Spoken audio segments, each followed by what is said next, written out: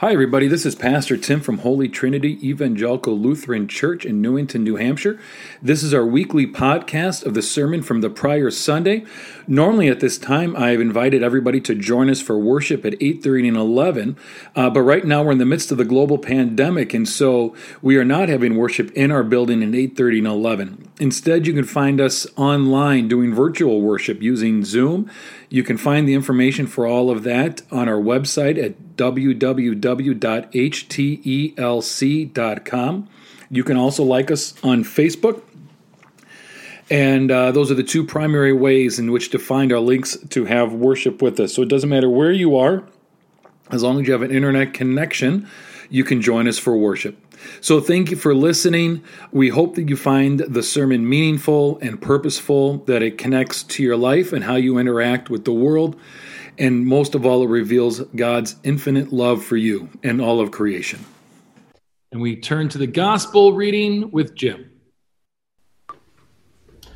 The gospel reading for May 30th, 2021. John 3, verses 1 through 17. Now there was a Pharisee named Nicodemus, a leader of the Jews. He came to Jesus by night and said to him, "Rabbi, we know that you are a teacher who has come from God, for no one can do these signs that you do apart from the presence of God." Jesus answered him, "Very truly, I tell you, no one can see the kingdom of God without being born from above."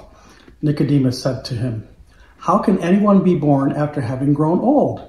Can anyone enter a second time into the mother's womb and be born?" Jesus answered, "Very truly, I tell you, no one can enter the kingdom of God without being born of water and spirit. What is born of the flesh is flesh, and what is born of the spirit is spirit. Do not be astonished. I said to you, you must be born from above. The wind blows where it chooses, and you hear the sound of it. But you do not know where it comes from or where it goes. So it is with everyone who is born of the Spirit." Nicodemus said to him, "How can these things be?" Jesus answered him, "Are you a teacher of Israel, and yet you do not understand these things? Very truly I tell you, we speak of what we know and testify to what we have seen, yet you do not receive our testimony. If I have told you about earthly things and you do not believe, how can you believe if I tell you about heavenly things? No one has ascended into heaven except the one who descended from heaven, the Son of Man. And just as Moses lifted up the serpent in the wilderness, so must the Son of Man be lifted up, that whoever believes in him may have eternal life. For God so loved the world that he gave his only Son, so that everyone who believes in him may not perish, but may have eternal life. Indeed, God did not send the Son into the world to condemn the world, but in order that the world might be saved through him." Here ends the reading. The word of God for the people of God. Thanks be to God. Thank you, Jim. All right, we're going to start off with, if people want to use the chat feature. Does anyone know where this image is from and who it is? If you want to chat that in, or even if it's easy, take yourself off mute and we'll see if somebody can say it. It's a very popular TV show. It's not on the air anymore. Anyone? I'll be like you. Matthew from Downton Abbey. Oh, Julie Kath pulls it out. Did you Google that real quick, Julie? It is a bonus question. Do you know what is happening in this scene that this is taken from? And just in case people didn't hear Julie Kath, Will Wesley typed it in.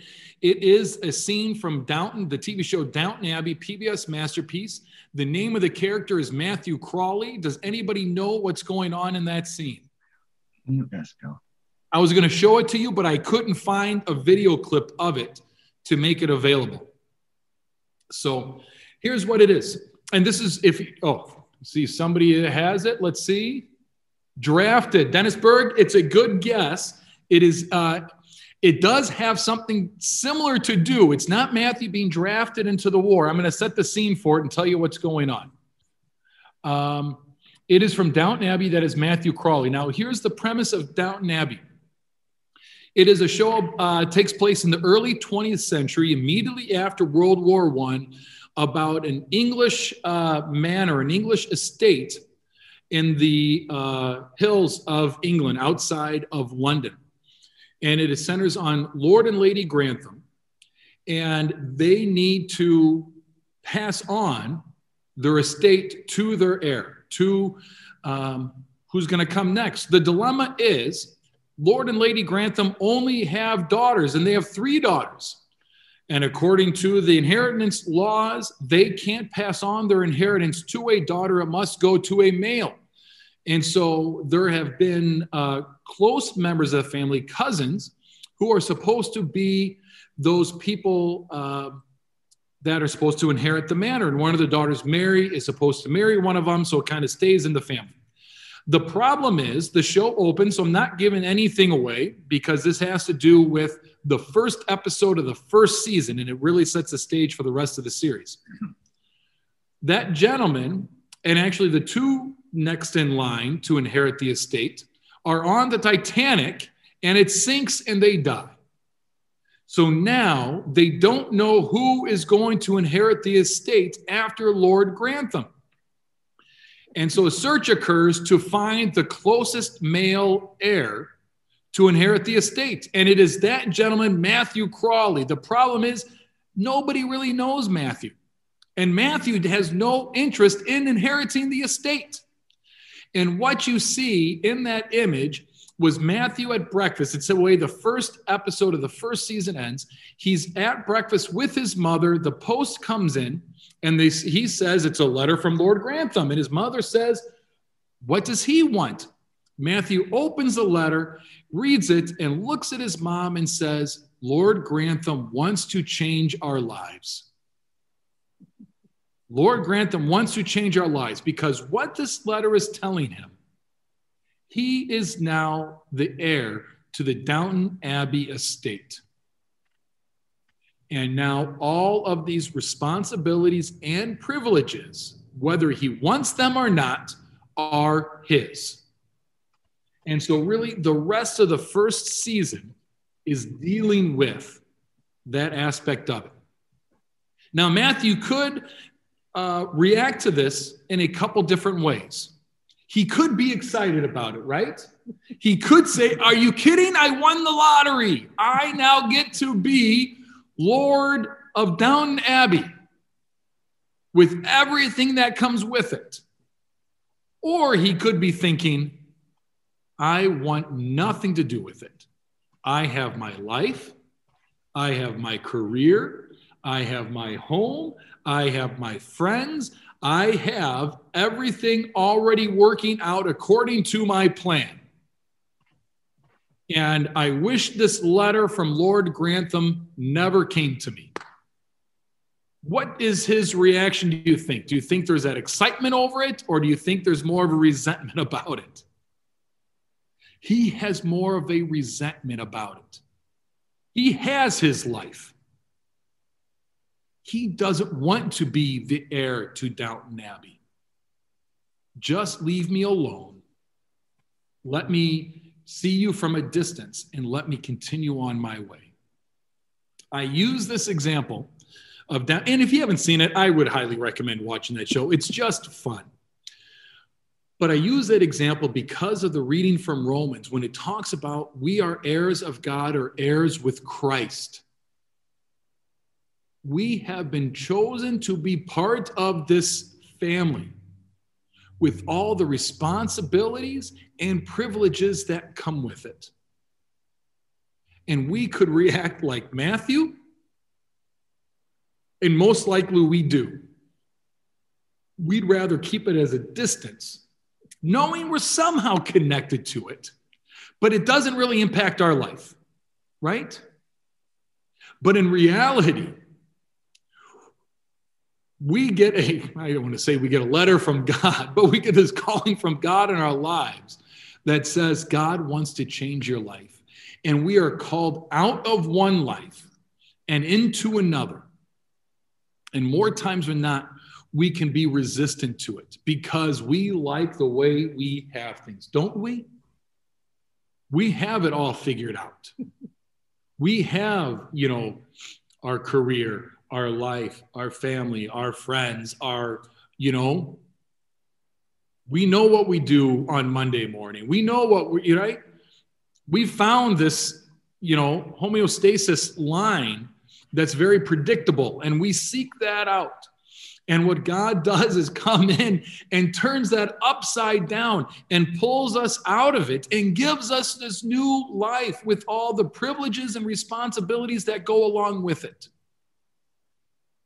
And I think this is where it kind of brings in this gospel lesson.